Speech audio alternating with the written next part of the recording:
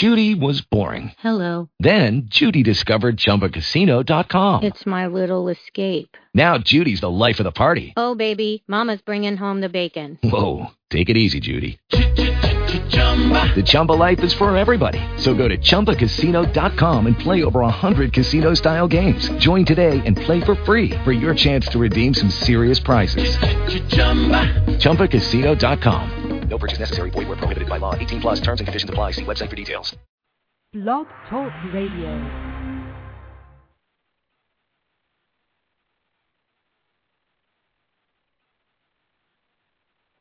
This is Terry Garber, and you are buzzing with Brandon. Hey, everybody. This is Beth Maitland. You probably know me best from my role as Tracy Abbott on The Young and the Restless, and I'm talking to you about Brandon's buzz.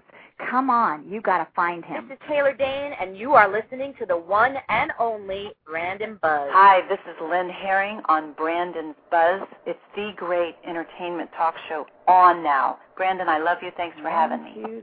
So if you feel that you just can't take it, and your world isn't what it seems, don't forget that life can be what you make it. Baby, when you live on a street of dreams. Hey, this is Nia Peoples, and you're with Brandon's Buzz, the place to be. This is Pamela K. Long, and I am buzzing with Brandon, and I can tell you that it's some of the most fun that you'll have, so you need to tune in. This is Linda Dano. I'm on Brandon's Buzz, and I have to tell you, what a fun hour I just had. Ah, this is a great kid with a wonderful heart and soul. You listen every day. I know I will. Hey, this is Nicholas Rodriguez. You are listening to Brandon's Buzz. Be prepared to laugh. You're going to have a good time. This is Maya Bialik, and you are lucky enough to be listening to Brandon's Buzz.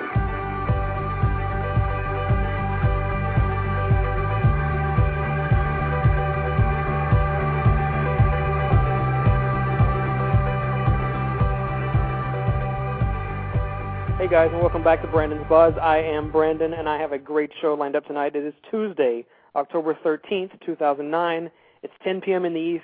It's 7 p.m. out West. It's 9 p.m. here in Texas, and I am having a great show with a great lady. I want to tell you quickly about some shows I've got coming up. I've got a busy October and a busy fall here at Brandon's Buzz. I've got the great Jessica Tuck coming up next week, Tuesday, October 20th. You remember her from her 3-year stint on One Life to Live. She has gone on to a great career in primetime and film, and she is working on a brand new online campaign called Inspire the Change. It's kind of an environmentally based website. You can find it at inspirethechange.com, and she's coming by the Buzz next week, October 20th, to tell us all about that, to talk about her career. It's going to be a great show. That's next week, October 20th, with Jessica Tuck. And I've also got some other shows that I'm working on. No firm dates yet, but stay tuned to the website, brandonsbuzz.com or blogtalkradio.com/brandonsbuzz for all the latest information. The minute I get confirmations, I put the information up there so that you guys can find it. So, you can look at those two websites, and we'll talk about that at the end of the show, how you can find the show, because I've got a great show tonight, and I want to dive right in with this fabulous lady. Lightning rarely strikes an actor twice, especially in soaps, where stars often become so identified with their roles due to daily exposure that they are rarely allowed to branch out and try on a different pair of shoes. But you're ready to meet a woman who stands as an exception to that rule. In her glorious 3+ decades toiling in daytime television, she has hurled her entire being into 2 magnificent roles of a lifetime, scheming Delia Reid Coleridge on Ryan's Hope and crazy like a fox Roxanne Balsom on One Life to Live. And in the process, she has not only earned the respect of her peers and the devotion of several generations of fans, but she's lived to tell the tale, and that's exactly what she's come by the Buzz this evening to do. What a terrific thrill and a great pleasure to welcome this magnificent lady to my program. She is frank, she is ferocious, she is ILENE Kristen. I think that's the best introduction to me that I've ever had. I wish you could come to New York and introduce me before I hit the stage at the Triad, really. That would be fabulous. Just send me an invite. I'll be there.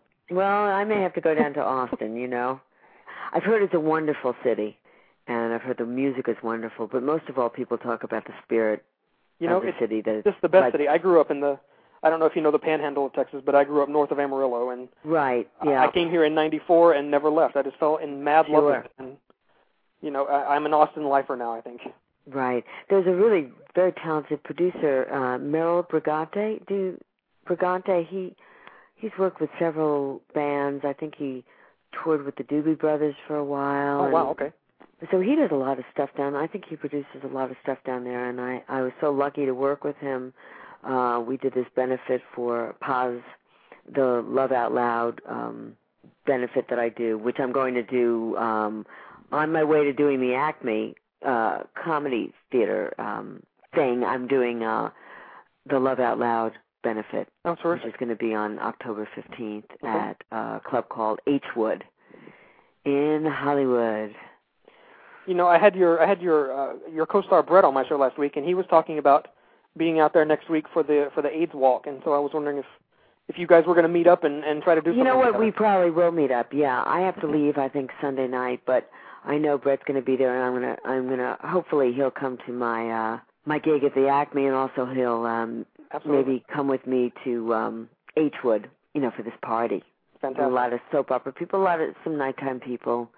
It's an event that I try to go to every year. You know, it's fun, but it's also for a great cause. Absolutely. Back in the 80s, I think I must have lost about 30 friends over a 10-year period. Mm-hmm. So it's something that I've been doing fundraising for since I guess it was 1981. Wow. And, that was back in the days when nobody knew from it. I mean, nobody knew what Yeah, exactly. Wow. Exactly. It was, but, once it started hitting a community, it really worked its way through it. And it worked its way through the dance community, which I had been part of, and people like Michael Bennett, the great choreographer, and so many dancers, and just, it was a very scary time. And, still is. People have gotten so complacent these days because there's so many, treatments and drugs and what have you, and people have kind of gotten complacent again. We do things a little backwards in this country. Just a little bit. Not just in that respect either. No. in many different areas, unfortunately. I think it's a great country. I do. When you fly over it, you really look at, when you wake up in the Northwest, I took a sleeper sleeper train, and I went to Portland, Oregon, and to Seattle. Coming from New York City, but to wake up near Portland, a couple of hours outside of Portland, and just see this beautiful, these mountains and a volcano, and it was just shocking. It was really shocking. It's prime real estate. But we need to do things a little bit better. There was a book years ago that I used to check out at the library called Our 50 States. Mm-hmm. And one of the most beautiful pictures I've ever seen in my life was of Portland at nighttime. You could see the lights of the city in the valley below, and then behind it you could see Mount Hood, which was snow-capped, and I guess the moon was shining off of it, and it was just perfectly illuminated, and it's one of the most stunning pictures I've ever seen. It's a very beautiful city with an intelligence about it and a very forward thinking, very easy city to get around. I was really amazed. It was really quite wonderful. They had a big bookstore. People seem to read there. What a concept. Imagine that. Go figure. Really. Really. But anyway, great country. Well, I tell you what, it's a great thrill to have you on the show tonight, and there are not many people that I would give up Sunday Night Football for, and you are definitely one of them. Woo-hoo! So by the way, there were a couple of other characters that snuck into my soap opera past. I played this wonderful character on Loving called Norma. I was going to ask you about that later, yeah. Yeah. It's a shame I didn't get, a couple more years out of it, because it really, really was fun. You were also terrific on Another World for a short time. Very short time. They gave you a great character, and they just, they didn't know what they had, I guess. Well, I think, the wonderful thing about that was that one of the writers on that show was Lorraine Broderick. When I was doing that show, she tried to, have them hire me for a longer stay there, but when she took over as head writer on One Life to Live, she said, I'm going to write something for ILENE. And it was from that experience on Another World. So it worked out. It worked out, I guess, the way it was supposed to. Absolutely. And we were all surprised because when Claire took over at One Life to Live, we were all convinced that she was going to bring you over there at that time. Of course, if she had, you wouldn't have the great part you have now, but Probably not. We were all convinced that Claire was going to find something for you to do on One Life to Live. Well, she was going to probably eventually do it, but, she had to come in and, deal with what the existing characters are. And, it's really tough taking over as a head writer. I'm sure she would have liked to have brought on a lot of people. Absolutely. From, I think she brought on Helen. Yes, she did for a short time, yeah. Yeah. She had a tough time over there. She had a very tough time. Lots of fingers in the pot.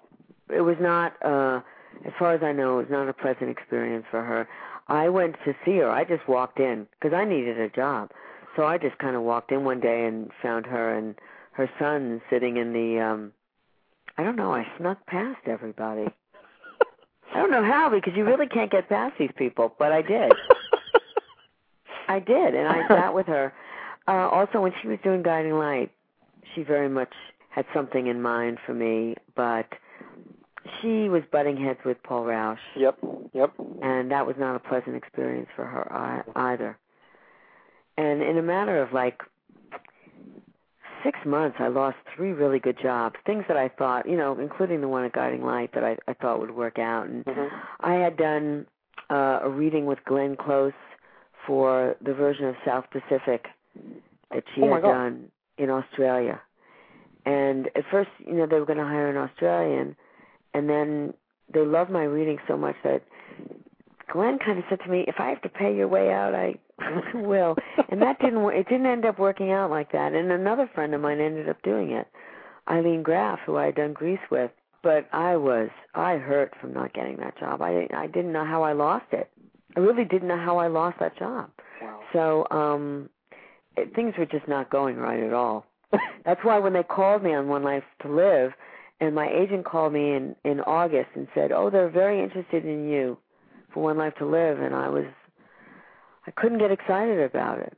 I was a little bitter and twisted that month, and it was like, well, when they really offer me a job, then I'll be excited about it. But up until then, and there was another job that someone had talked to me about that didn't happen. So it was just boom, boom, boom, 3 different things happening. So, but of course, I got the job on One Life to Live September 10th, 2001.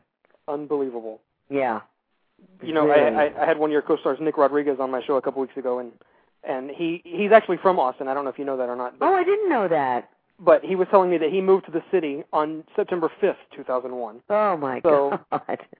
It was amazing because I only called a couple of people the night of September 10th, which was a very stormy, very wet evening. Of course, as we know, the next day, the weather was glorious the next day. But I didn't really talk to too many people about it. I called my parents, and I called my sister, and that's about it. And then I didn't speak to anybody about it for 2 weeks. Wow. At all. So, and then I had to go to work September 27th, and it was very hard kind of getting into the mode of I'm sure. Well, you're going to be acting now. But by the 27th, something else took over, and I really felt that people needed to be entertained, and by God, I was going to do it. So crazy time. Wow. Anyway, enough with this. Absolutely. No, really, I didn't. I'm doing some happy events, so I'd rather talk about those happy events. Indeed you are. You're coming up this weekend. You're the musical guest at something called Acme Saturday Night. And, I listen to several shows on this network, and it seems like every time I turn around, there's somebody new talking about that they're going to be hosting this Acme Saturday Night thing. I mean, Leah Thompson did it a while back, and there's a kid from Days of Our Lives that's done it before. And, I don't have a clue what it is. Can you kind of set up? Well, it's like Saturday Night Live. It's like doing Saturday Night Live. First of all, for the audience, that's out in Los Angeles. So anyone who's listening is out in Los Angeles or near Hollywood. It's on La Brea, acmecomedy.com. You can go online to check it out. Last year, I was the host. And it's just like Saturday Night Live. They give you sketches, and hopefully they do a little Googling and look into your work a little bit and write sketches that they think that you can do and be funny in. Gotcha. And so I did it last year. They had not looked at any of my work, by the way. I went in that first time, and So I had to kind of say to some of them, because some of the sketches they had to throw out. So I said, you need to look at my work a little. And then I came up with a couple of ideas. And I ended up having a wonderful time. It was great, and they were a great group of people to work with. Scary, because you don't really get to rehearse with them until the day of. Although now I think they throw in an extra rehearsal. But this year I decided, they added the musical guest. So I decided that I would be the musical guest this year. How many people are in the audience? How many people come to this thing? Gosh, I don't know. I think it may just be 100 people in the audience. And you can also watch this online, can you not? Yes, if you can't actually be in the club, you can also watch it. Yes, absolutely. I've had so many people on Facebook write to me and say, "Oh, well, I'm not going to be in L.A." and I guess they didn't read that you can stream it. Well, we'll tell everybody right now. It's www.acmecomedy.com, acmecomedy.com, 8 p.m. Pacific, which will be 11 p.m. Eastern, and I assume it's live all across the country. And if you want to go live, it is 135 North La Brea Avenue, the Acme Comedy Theater in LACA.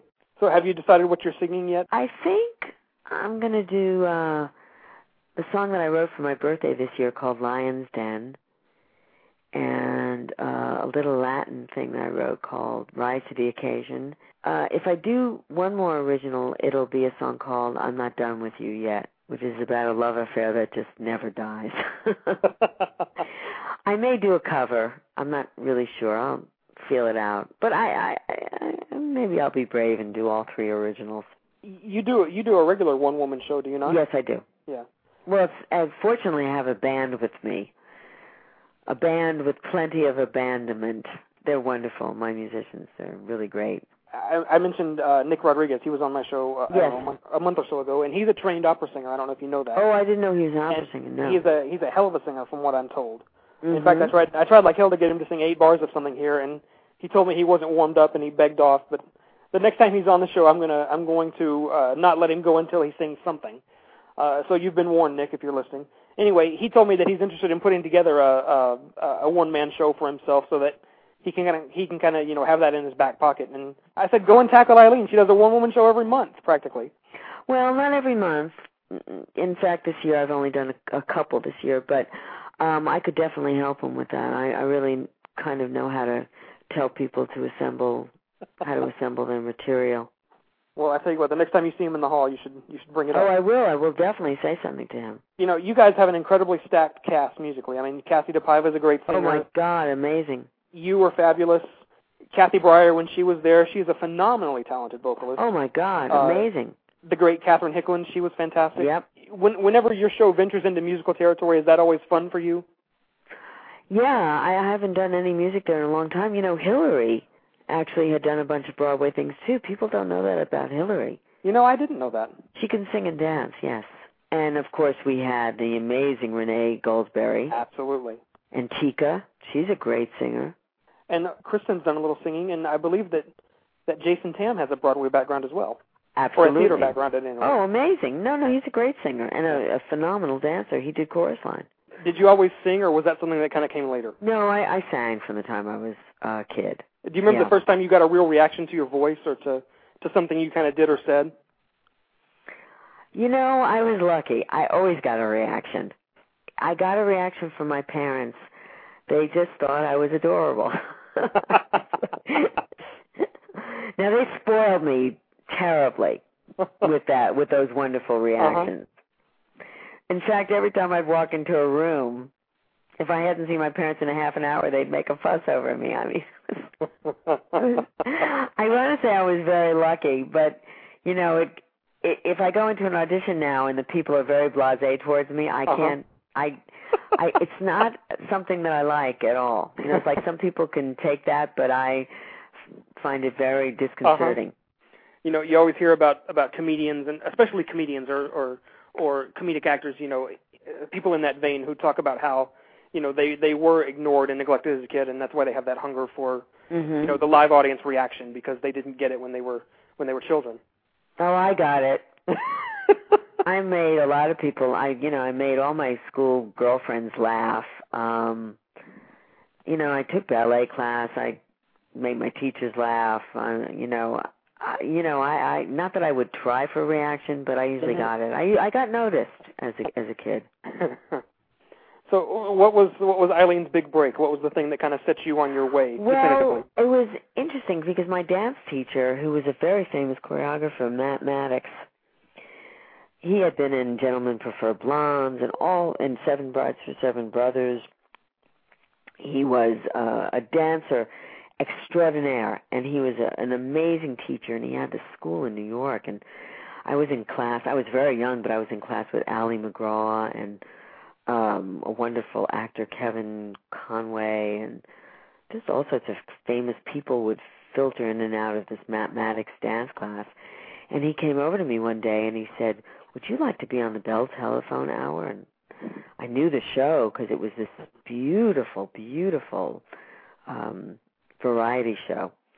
And indeed, the guests on this, it was Robert Young from Father Knows Best and Carol Lawrence, who had been in the original company of West Side Story. So that was my first job. That was my first real job. And I just, I knew that I would be working in this business somehow. And then I got a Broadway show with Michael Bennett, Henry Sweet Henry, and then I did a bunch of work with Michael, even though he was on to me. He hired me for a bunch of things. He still kind of liked you. He did. He did. It was crazy because I thought that I would never work for him again, but I did. And then once I gave up dancing, the first job to really come along was Grease. I was in the original company of Grease. Fantastic. Dance background helped in that so much. And from then I just, I never thought I'd be doing a soap at all. And isn't that funny because that's where you found your fame? I know. It's very bizarre to me. I can't figure it out at all. Because the only thing that I actually ever set out to do, I mean, aside from the dancing, which, as I said, I knew I was, pulling the wool over everybody's eyes. And I knew I was like a comedian. So I always thought I'd end up on a sitcom. And that was really, after I gave up dance, that was my whole thrust in life, was to be like the next Lucille Ball, really. Sure. So I ended up doing it on daytime, in a way. I think I've kind of been a comic actress on daytime. Absolutely. So talk about the transition to daytime. How did Ryan's Hope come into your life? Did you agent called me about it. Well, sure I did. My agent called me about it, and I said, I'm not really interested in doing a soap. And he goes, no, I think you'll find this part interesting. And I read how they talked about Delia, and it was so interesting. And I said, oh, okay, I'll go in for it. And I got very fascinated in the character, and but I was really concerned about doing it. And he says, oh, it won't last longer than 6 months. So. And 14 years later? Yeah, I wasn't there that whole time, as you know. Yeah, I was in and out of that place. And in fact, you were recast a couple times, were you not? Yes, I was. Yeah. Yeah, but that was my character. It was very hard to, a lot of times on these soaps, it's very hard to replace a character. Oh, sure. That is so popular with the audience. The audience is there every single day. It's a half hour or an hour a day, and in some ways you become like, I always say, in some ways you become more famous than Julia Roberts or Angelina Jolie, just because they're in a film a year or 2 films a year, right. And you're in people's houses every. Well, definitely. The first couple of years of Ryan's Hope, that is a fact. There was no place that I could go that people wouldn't recognize me. I remember going to a Fleetwood Mac concert right as they were getting really famous, and walking in and being treated as famously as they were. So it was a really incredible calling card, and all of a sudden you get to be well known from not being known at all. I mean, people knew me if they, had seen a couple of Broadway shows, but this was something amazing. Ryan's Hope was never kind of the ratings blockbuster that the rest of the ABC lineup was. But why do you think so many people from so many walks of life were so profoundly moved by that show? I mean, because it was written beautifully, and it was handcrafted for the people that were in it. It was not run like a corporation when we started doing it. It was this little engine that could, little train that could. they left us, the network left us alone pretty much. It was really the first 3 years were just really amazing. And actually, I think for its time slot, did very well. Yeah. The ratings were so different then, and there were only basically three channels. Sure. Which makes a big difference. There was no Fox. There were maybe 5 cable channels, if that, and there weren't even cable channels at that point when we started in '75. Well, there might have been, but they were very rudimentary. And very selectively distributed. And in '75, I don't even remember anything about cable. I mean, basically, they just came out with video machines. Wow. That year. There were a lot of interesting things, though, that happened in '75, in that the Norman Lear shows were very, very big. Mm-hmm. And Saturday Night Live started that summer. I never thought about it, but that's exactly television to some degree. Sure. But, I had been watching Mary Tyler Moore, and I wanted to be doing, well, All in the Family and stuff like that. That's kind of where I saw myself going. But, the universe has other plans for you, obviously. Yeah, what's the old saying, life is what happens when you're busy making other plans? Yes, exactly. I just say yes. Job comes up, they want me, good.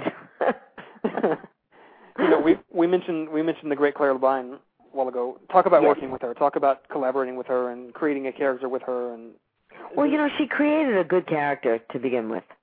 But, of course, also a good and thoughtful actor, will fill in a lot of the blanks and flesh it and become flesh and blood. But she had created a great character, and she had written this in the Bible, which is what they call, I guess, what you submit to the network to tell them what you're going to be doing with your show. It's the Bible. So Delia was this amazing little portrait, and I just knew that I could do this. I could be Delia, and they knew that as soon as I walked in. But it was really a very intimate and very, very difficult experience. I was not used to doing television like that. I had done a couple of television things, but wasn't used to working under all that pressure and memorizing all those lines. And even though that was just a half-hour show, I mean, there were... But the scene length of those things they were very long, those scenes. They were 10 to 12 pages long. Yeah, it was a very densely written show, even though it was only half an hour. Exactly. It sometimes had the feel of a longer show. Absolutely. Yeah. But it had no fluff in it. It just was all very important stuff. Did you know from soaps at that time before you took this job, or were you? Oddly enough, the only soap that I really watched was with Bernie Barrow, because I thought Bernie Barrow, who played the father on Ryan's Hope, Johnny Ryan, I thought he was really interesting and a sexy older man. And I was fascinated. He played this good, bad politician. This very flawed character, but it was a very interesting. So I used to watch him. So you can imagine my surprise when I come into work the first day. First of all, there were so many surprises that I had to say that it was the place where I was supposed to be, because Malcolm Groom, who played Pat, we had done Grease together. Justin Dees, he wasn't in my Grease company, but he had done the company of Grease, so I knew one of the companies of Grease, so I knew him. And Nancy Addison, who was a good friend of mine. We were friendly. While I was doing Grease. Okay. And then Bernie Barrow walks in, and so all of a sudden there's like 4 people that I already know. Sure.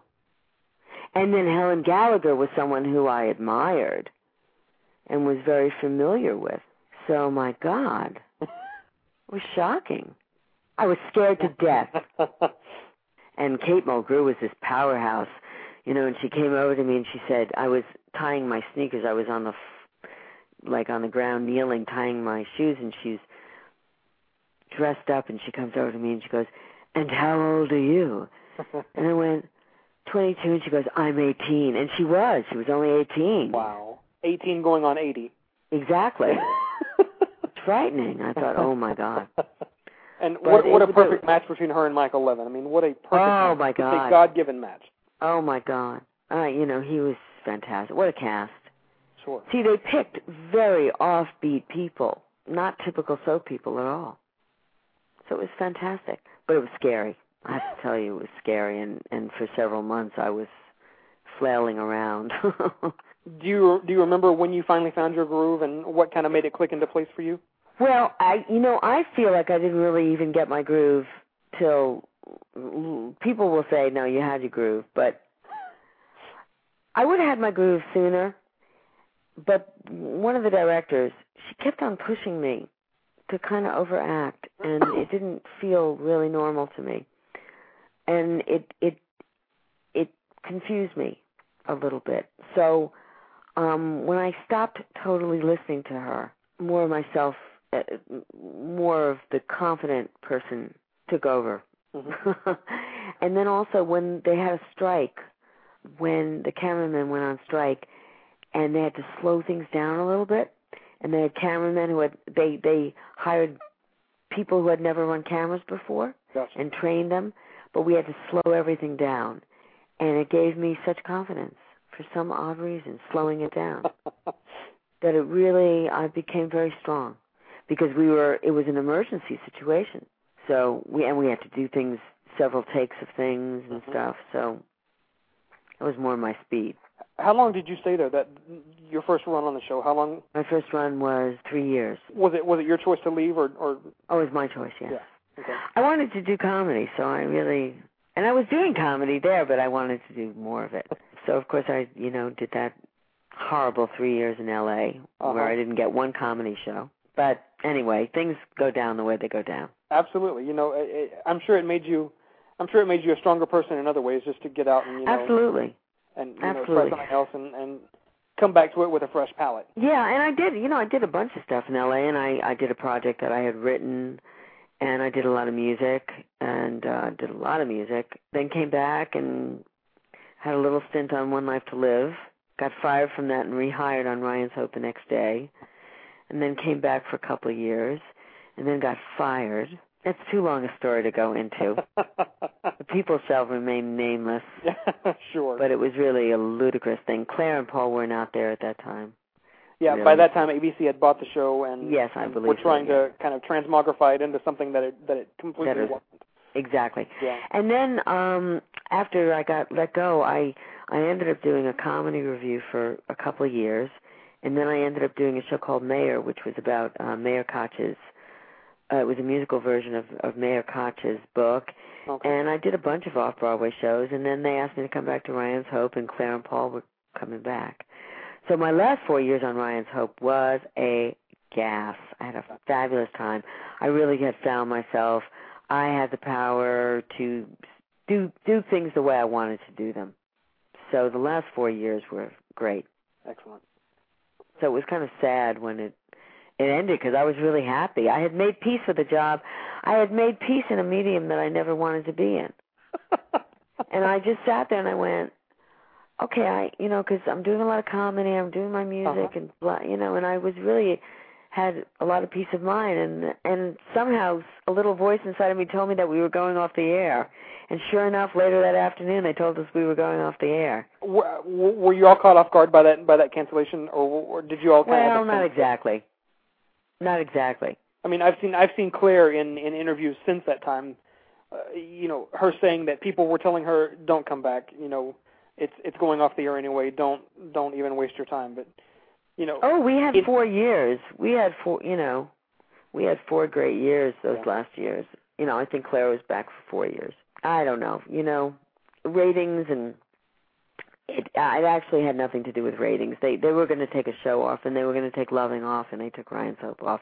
And that's a whole other story, which I don't really know the sordid details, but they are pretty sordid, I think, because that never was really supposed to go down the way it went down.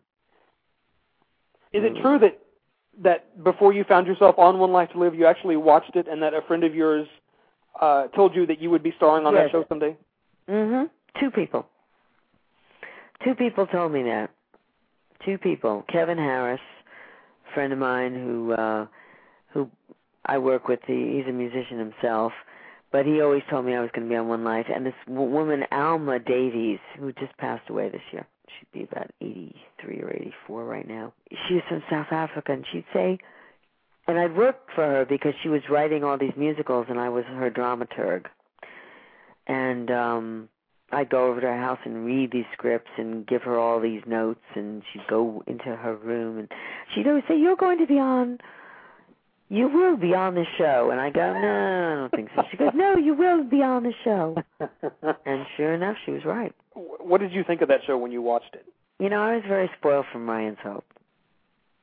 So I felt, first of all, what was really weird, because, you know, she had it on all the time. I didn't feel like they were missing a really good villain. You know, the one that you love to hate. Uh-huh.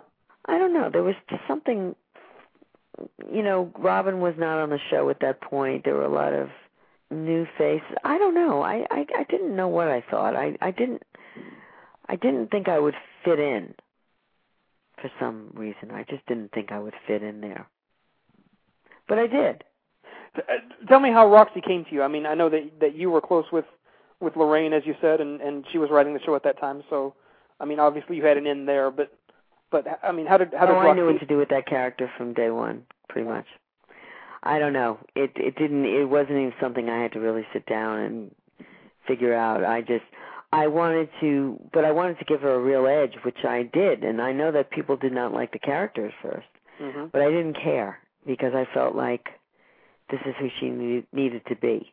Well, you know, at first, when you first came on, you were clashing with Vicky, who was, you know, she's the saint of the show. So, of course, you know, the audience is immediately predisposed to dislike you based on, you know, our deep love of Vicky. Right, yeah. But you know what? There are a lot of, you know, Roxanne would think that Vicky is a big hypocrite. And that a lot of people in my town were big hypocrites. I just took it from Roxanne's point of view. Was Roxy written from the start to be as outrageous as she was, or did they kind of write for that based on... I added to it. I mean, you know, depending on the actress that you pick, you're going to get a lot or you're going to get a little. I had done a character, you know, I had done Marvin's Room, the stage play, and I don't know if you ever saw the movie, but... I did see the movie. That's one of my favorite movies. Yes, it's a fantastic movie directed by my good friend Jerry Zaks, who I had done Grease with. Jerry directed a major amount of things on Broadway, and he did a spectacular job on this movie. I played the Meryl Streep role, a tough-talking, tough-walking hairdresser. Absolutely. So all of a sudden, Roxy, to me, was that character to some degree. No apologies. No apologies. Yeah. And that's the way I felt Roxy was. And it was just one of those things. I mean, I did Marvin's Room in like 97 or 98, and this didn't come up till 2001. But I always said that my next character, I wanted it to be like the character in Marvin's Room. And sure enough, it was. You know, one of my favorite lines of dialogue that I've ever heard actually comes from that movie, and I can't quote it verbatim, but you know, it's the scene where the Meryl Streep character talks to her son, and she tells him that her love for him is like a bowl of fish hooks. She can't just pick out one hook. You know, she grabs one, and they all come. Yes. All of her feelings, all of her emotions, and you know, it's a great scene, and it's a great line of dialogue, and. Boy, I tell you what, it's a fantastic movie. It's a fantastic piece of writing. It's a beautiful, beautiful play. I'd like to do the play again because the theater that I did it in was a difficult theater. It was too large a theater, and the set was too complicated, and we'd spend more time doing set changes than doing the play. So at some point I would like to do it again. Yeah. So speak to Roxy's evolution on this show's canvas. On balance, are you satisfied with how you've kind of settled into this show over the years? Yes and no. It's very... Boy, my emotions about this are very complicated. I feel like if they could keep me on a front burner, that there would be fascinating places to take this character. I love her, and I think it's a great character. I actually think it would have been more interesting had Jessica actually turned out to be my child. Mm-hmm. And I think they copped out on that. I think that was a big mistake. They really copped out on the my whole relationship with Max because they won't, for whatever reason, they were going to get rid of James Piva, and I don't think they were expecting our relationship to ignite the audience as much as it did, and it did. And it certainly did. And it did. And they made sure, for whatever reason, to get rid of it real fast. Wow. So You must have been outraged. Yes, I've been outraged about a bunch of things, and I love them. I mean, and we have a wonderful producer. Frank is really actually a brilliant producer. But sometimes I think there's a whole behind the scenes that I know nothing about, Corporation Central somewhere, and it's all of a sudden like, no, we're giving too much to Roxy. I don't know. Yeah. I really don't know, because I know that this is a very interesting character, and the lives and loves of Roxy Balsom is very interesting to me, so I'm assuming it would be interesting to other people. But so it progresses, and then I'll be on the show, looks like a storyline, and then it just doesn't really go to where the level that it needs to go to. I'm very saddened by the fact that they didn't have Sylvia Miles on more playing my mother. Absolutely. It was like that worked, and it was like, oh, we're not going to do that. Whenever anything for me has worked, like especially with James DePiva, we had an amazing chemistry. It was like they had you and Max together for a few months, and then they mixed Asa into it for a little bit, and then all of a sudden that was gone. Interesting too. And I thought I was going to try to work them both, and figure out who was going to fall for it. And I thought it would have been very interesting if Roxy got involved with Asa and got some of his money and stuff. I mean, I was ready to take it in that level. I was ready to be the character that you love to hate. I really was, and I was kind of disappointed when it kind of got a little like, oh, Roxy's so much fun. Well, she is, but she's got an edge because she's been through a lot. And, kind of speaking toward that, lately, they've been teasing us with the story of Rex's paternity, and they'll crank up the heat on that for a little while, and then it'll die off, and then they'll crank up the heat again, and then it'll die off, and what it kind of does is it jerks the audience around a little bit until they don't really care anymore. I know. Oh, I could get myself into too much trouble, so I won't. Don't do that. No, I'm not going to. I'm not going to. I don't think sometimes the powers that be understand the audience. They always want a different audience rather than really working on the audience that they have. Well, that's the classic television conundrum. But you fortify the audience that you have, and then the audience that you have seems to magnetize the other people that you need. There's nothing like good old-fashioned word of mouth. Nothing. Nothing beats it. Let me ask you this. I had Linda Nano on this show a couple of weeks ago. Yes. And, she's a fabulous actress. And she's kind of walked away from acting of late. She's had some personal tragedies in her life, and she's been dealing with that. But she told me that even now, whenever she goes on a new acting job, no matter what the part is, no matter how small it is, how big it is, whatever it is, she gets nervous as all hell. And I was sitting here thinking as you were saying that too. As good as you are, and as much as you've accomplished, you still get nervous. Absolutely. That's been the subject matter all week long with very many people. I mean, I was so nervous to do this play over the last 3 days, I can't even tell you, and I pulled it off. But the adrenaline could have gotten me to the moon. I did an audition for Law & Order that I was so nervous that I bombed completely. Do you know what specifically makes you nervous when you get a new piece of material? Even when you get a script as Roxy, can you kind of zero in on what exactly makes you nervous? I don't get that. Well, you get nervous. You go on the floor. You don't have any rehearsal basically, and all of a sudden you're yakking away, and it's frightening. Acting is scary sometimes. Do you ever watch the air show of One Life to Live? Do you ever catch it on TV and just kind of sit and watch it? Yeah. I mean, usually when I'm on, because I don't watch it when I'm not on sometimes because I see places where I should be on, and I get very frustrated.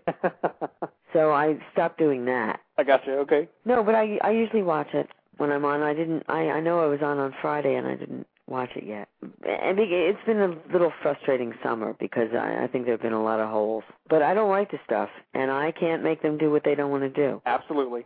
The audience maybe can. So everybody who, anybody and everybody who's listening, if you want to see more of me, which you will anyway, because I've got a whole group of shows coming up. But Terrific. If you do want to see more of me, you have to contact the powers that be. Absolutely. Not that they'll listen, but hopefully one of these days they will. Given that you film so far ahead and that you tape bits of episodes out of sequence and, you're a little bit here and a little bit there and you just kind of film it very disjointedly, are you able to be objective about what you see when you do finally watch it? I kind of sit there objectively and watch it. It's like watching another person when I see me acting. I mean, I'm actually much closer and much more like Roxy than I am like Delia. But it still becomes some different entity that I'm watching out there. It's not exactly like watching myself. What do you think of the brilliantly eclectic canvas of characters that Frank and Ron have put there? I think you just described it. I think it's a very brilliant, eclectic group of people. And I think it has more diversity and more color to it than any of the other soaps, honestly. I think it's the best soap on, without a doubt. And, it's fantastic. I was talking with Brett last week, and I was talking with Nick a month ago, and, we were talking about the gay storyline specifically, the storyline that they're in. But, I was telling them that, I've been watching this show for 21 years now, and, this is a show that in the 70s especially very much made its name putting forth a canvas that was very socially, ethnically, culturally diverse. And they had kind of gotten away from that for a time, and it's great to see, as I was telling them, the human mosaic back in all of its colors in full force in Landview. That you've just described it better than I ever could. Yes, it's an eclectic, brilliant canvas, and I think it's a great show. In terms of producers and writers in this genre, you have worked with the best of the best. Mm-hmm. And you mentioned Frank a while ago. I'm wondering where you would put Frank in that lineup. Oh, Frank's an excellent producer. He's been the show's producer for 7 years now, yeah, and that's the longest. He's a scary good director to work with. He's not scared to give notes. He gives notes to everybody. He's very good. I've had a handful of One Life people on the show over the past few months, and to a man, every one of them has talked about how much they love it when Frank directs an episode. It's amazing. Tell me what's different about Frank. Tell me it's scary. I have to say, it's scary because he wants you to work really quick. And sometimes, at 9:30 in the morning, it's hard to. But he has very fresh ideas. I'm a very fast thinker. He thinks much faster than me. Wow. He's really quite brilliant. He's a very, very good director. Because, a lot of times the directors don't really have time to direct you because it's a fast day. Mm-hmm. And so you better come in with the goods. But for some reason, Frank just adds something very good. He challenges you a lot. He's done some amazing, innovative things during his tenure there, and as I was saying, he's been here for 7 years now as a producer. I mean, he's been there for, good Lord, I guess 25 years in various capacities. But he's had the producing post the longest of anybody since the Paul Rausch days of the late 80s. And he deserves it. He deserves it. I can't say enough about how he puts himself at the helm. He puts himself totally at the helm, and who's at the helm. And that's just an amazing, to be under the leadership of someone like that. And he seems like one of those guys that's just kind of universally beloved within the industry. You never hear a bad word said about him. Yeah, I mean, to the manner born, he's a leader. No, you have to have a leader, Absolutely, especially in these tough times, you've got to have somebody who's, not afraid to put their neck in the the guillotine. And so we were talking about your co-star Brett. I had him on here last week, and I asked him about working with you. Oh, he's so cute. Here's a direct quote from him about you. Working with ILENE is like the best acting class ever because you really have to learn to listen. She makes me step up every time I'm on set with her. Wow. That's really great. That's really wonderful. Well, he's wonderful. I think that man is giving the performance to watch in daytime right now. He has two of the most expressive, most genuine eyes that I've ever seen. And, he's able to convey so much pain and so much heartbreak through his eyes. And, even in scenes where he has no dialogue and you're just watching his face, he's always interesting to watch. I'm utterly fascinated by him. Yeah, no, he's great. I wish they'd give us more. I mean, we've had some really nice scenes, and the audience really likes us together. But it's so funny. The straightest boy on the planet is playing. He's so straight. And it's so It's just so funny, and boy, they have thrown him twists and turns coming on this show. They certainly have. It's so great to see how he's blossomed over the summer, and it's the proof in the pudding. You take a great actor and you give him a great character, and you write toward it, and you just watch him blossom. Mm-hmm. I mean, he kind of fumbled around the canvas looking for a character, and they finally gave him one, and it's really amazing how he's just kind of like someone threw water on him over the summer. It's really amazing. I think he's doing the work to watch in daytime right now. Wow. I really, really love working with him, and I just hope I get to do more of it. And I love Scott Evans. Everybody in that storyline is doing terrific work, and it's great to see the way they're pardon the pun here, but they're playing it straight. They're playing it just like a basic love story. I mean, because why are gay people any different than a regular love story? I mean, sure. we really need to grow up. We're so backwards in this country about. I just don't understand it. It's like, next topic, please. Can we get over this? We're in two wars, Absolutely. Can we figure out how to do an electric car?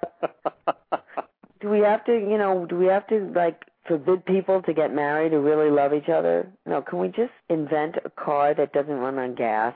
Why don't we put all our energy into that? Why don't we put all our energy into fighting poverty and healthcare? And why are people starving in Haiti? That's much more, there are some great causes out there. It's like... it's so funny what you say about Brett, though, being the straightest guy ever. It's the great thing about this storyline to me is he is the face of, I shouldn't say his character is the face of gay people in this country in 2009. I mean, most gay people in this country, you would never know they're gay unless they absolutely told you. Right. You always look for the stereotypes, but, the stereotypes are the exception to the rule and not the rule. Absolutely. I mean, what's your take on daytime these days? I mean, Guiding Light is gone now. Paychecks are shrinking. A-plus list actors like, Eric Braeden are abandoning ship. Everyone else seems to be hanging on by a fraying thread. I mean, where are we headed here? Are we at the point of no return, or is this crisis still reparable? I really don't know. I think ABC is investing in their soaps. I don't know if look, Young and Restless I don't think is going anywhere. That would be a huge loss. Sure. An ex-boyfriend of mine is going on that, a wonderful actor, William Russ. Okay. He played the father on Boy Meets World. Oh, sure, okay, yeah. Yeah. He's going on Young and Restless. He had been on Another World when we lived together. When I was on Ryan's Hope, he was on Another World, and Another World used to have the most amazing actors. All Broadway actors. Dorothy Lyman was on that. Mm-hmm. Wonderful actor Leon Russum. John Tillinger, the director, was on. There's a lot of people. The great guy Morgan Freeman got to start on that show. Yeah. Yeah, and Vicki Wyndham and Doug Watson. Right. So I don't know where it's all going. I hope that ABC invests in us, and we had some very scary things were written, and rumors get started, and a little. And it all kind of feeds on itself and becomes, do you think that ABC often underestimates how popular One Life to Live really is? Yes. I mean, GH is their favorite child and has been for literally as long as I can remember. And, All My Children is Agnes's diamond, even though creatively it's a shell of its former self. Absolutely. But that's Agnes's baby, and that still carries some weight within ABC, obviously. But, when you look at some of the staggering talent that has strolled through the streets of Landview over the years, I mean, we're talking about Judith Light and Michael Zaslow and you and Robin Strasser and Hillary Smith, Erica Slezak, Bob Woods. I mean, it's stunning to me how little regard ABC seems to have sometimes for you guys, for this show. Yeah, but, being the little bastard child, like, in Ryan's Hope, and then when I was on Loving for that year, and then that was treated like the little stupid stepchild, It's like, sometimes, you never get the chance to be at the adult table. Thanksgiving's coming along, and I'm at the children's table. And here I'm at the children's table again. Uh-huh. I don't know. I think it's a great show. I can't make any pronouncements about what's going to happen because I don't have my crystal ball is being repaired. Truly. And also, sometimes I just deal with 1 week at a time. If that. And when life gets very pressured, I deal with 15-minute increments. Really, seriously. I can't deal with anything sometimes beyond 15 minutes of where I am. Listen, I'm right there with you. My partner all the time, he drives me crazy because he likes to plan everything out. I mean, he likes to plan entire months at a time, and he'll ask me about, like, he wants to make Christmas plans right now, and I always tell him, I don't even know what I'm having for breakfast tomorrow, so, I can't even think about 2 months down the road. I love when people are thinking about what they're going to have for dessert for dinner when they haven't even eaten breakfast yet. I don't kind of live like that. Oh, did you see the No Hate campaign? I certainly did. That was the next thing I was going to ask you about. This campaign, this project, it's such an amazing thing that this guy Adam Buska and his team have put together. I mean, I don't know if you know about the genesis of the project, but if you do, can you talk a little bit about it and how you got involved? I don't know how it started. I know that, first of all, this issue about marriage, it's got to stop. Let people get married. What's the big deal? What? I mean, if a gay couple gets married, what is it doing to my life? Why do I care? I haven't been married because I don't know if it's an institution that I totally believe in. But for anybody who wants to be in an institution, they should be allowed to be. Totally. Hopefully with this administration, with Obama, we're going to get this passed. I think people got very confused about Prop 8, obviously. So I think they thought if they voted yes, it was good. Prop 8 would go, that there would be gay marriage. I think people were very confused that yes meant no. I think, if I'm not mistaken, it was Judge Judy. I saw her on Larry King, and she was saying that exact thing. She was saying, because the margin was so close, I mean, it was razor thin the way it passed. She was saying exactly what you just said. If you just took another crack at it and put simple language on the ballot and, told people you're voting for this or you're voting for this, and took another ballot, it may have a very radically different result. I think we got to get through this issue and equality for everybody. I think it's coming, though. I really do think it's coming. Well, the world, it only spins forward. It can't go backwards. I mean, humanity and life has a forward momentum to it that cannot be stopped, cannot be altered. It's a horrible way to say it, and it's a horrible thing to say, but, I think that some of the old guard has to die off a little bit. Some of the Pat Robertsons and the Jerry Falwells and, the people who really came out big against this 30 years ago and started the whole idea of the religious right and the focus on the family and all that crap. I mean, all that guard has to die off because, the generations that are coming up, they go to school with gay people, they see gay people on television. It's not a big issue anymore for the younger people coming up, but it's still the old people in positions of power that are, creating all this havoc. I agree. I think there's a misinterpretation of the Bible, and I think the Bible is being used as a weapon. You can take that book and you can take any sentence, any word in that book, and twist it to fit any argument that you want it to. Right. I mean, I grew up in a very artistic, very open household. My father was a hairdresser, and so, a lot of the men in his store were gay, and, it's like, get over it, folks. I hope we're not having this conversation in a couple of years. Boy, wouldn't that be a miracle. I hope, first of all, we have a black president now, so we'll never have to have that conversation again. Like, oh, there's going to be a black president. Yes, there was one. That we're going to have a Spanish president. We're going to a female president. Yes, in my lifetime, when communism ended in Russia, I went, wow, this is happening in my lifetime. And I was in Times Square when Obama won. And it was, I have to say, one of the most thrilling moments I have ever had in my life. Everybody was crying, and it was just one of the most, I'll never forget it as long as I live. There are changes are coming. People shouldn't have to hide. We're just people. Absolutely. So. Anyway. It's been the greatest thrill, and I want you to know that you are welcome here. I'll do it again. You're welcome here anytime to discuss anything. Thank you. Before I let you go, could I get you to record a promo for my show? Absolutely. You just want me to free associate? You know, as long as it includes the words ILENE KRISTEN and Brandon's Buzz, anything else you say is totally up to you. Do I get to do it again if I don't do it right? You can do it as many times as you please. Okay. Hi, everybody out there. This is ILENE KRISTEN, and I have just been on Brandon's Buzz with Brandon, and it was just a fabulous hour and a half. We probably could talk for several days, but I must go to sleep eventually. But this is a great show and a very sophisticated mind. So spread the word, Brandon's Buzz. Fantastic. Thank you so much. Oh, my pleasure. You're welcome here anytime. Please come back. Thank you. Will do. Absolutely. Bye-bye. The fabulous ILENE KRISTEN, everybody, on Brandon's Buzz. Brandon's Buzz in the can for Tuesday, October 13th, 2009. As I said at the top of the show, come back next week, next Tuesday night, the fantastic Jessica Tuck. She was on One Life to Live for 3 years. She's gone on to a great film career and great primetime career. She's been on True Blood lately. She's coming up on Flash Forward.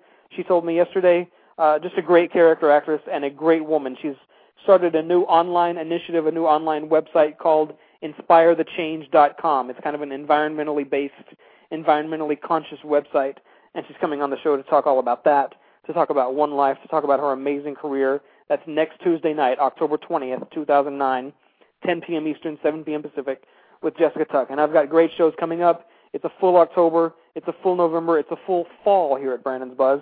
You can find Brandon's Buzz at its main website, blogtalkradio.com/Brandon's Buzz. That's kind of mission control for the show. From there, you can listen to the show. You can download old shows. You can leave comments. You can send me emails. You can give me feedback.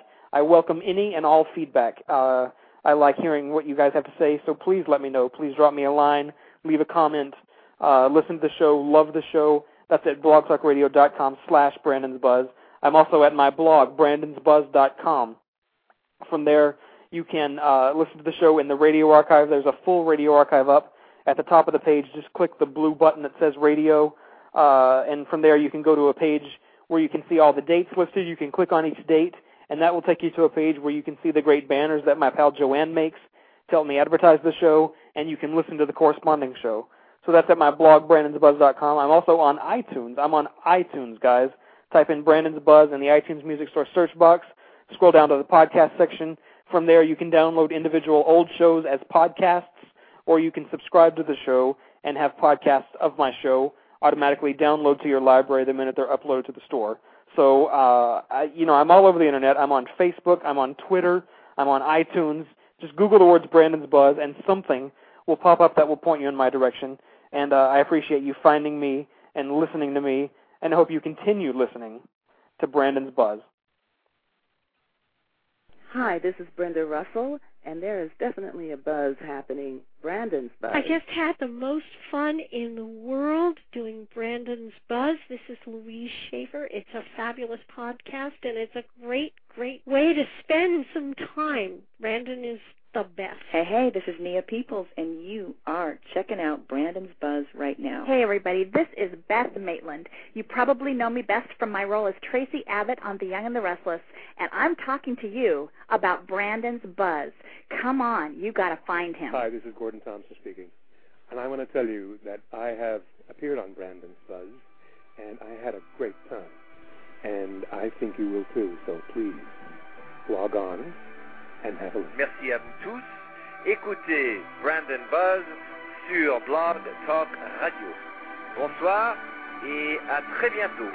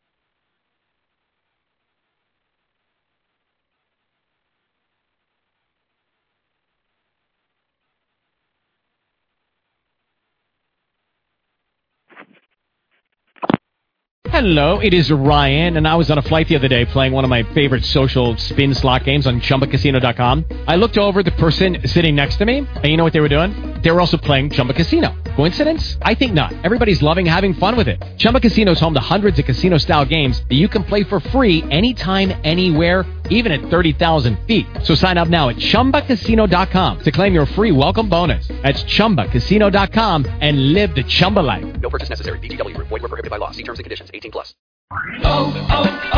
O'Reilly. You need parts? O'Reilly Auto Parts has parts. Need them fast? We've got fast. No matter what you need, we have thousands of professional parts people doing their part to make sure you have it. Product availability.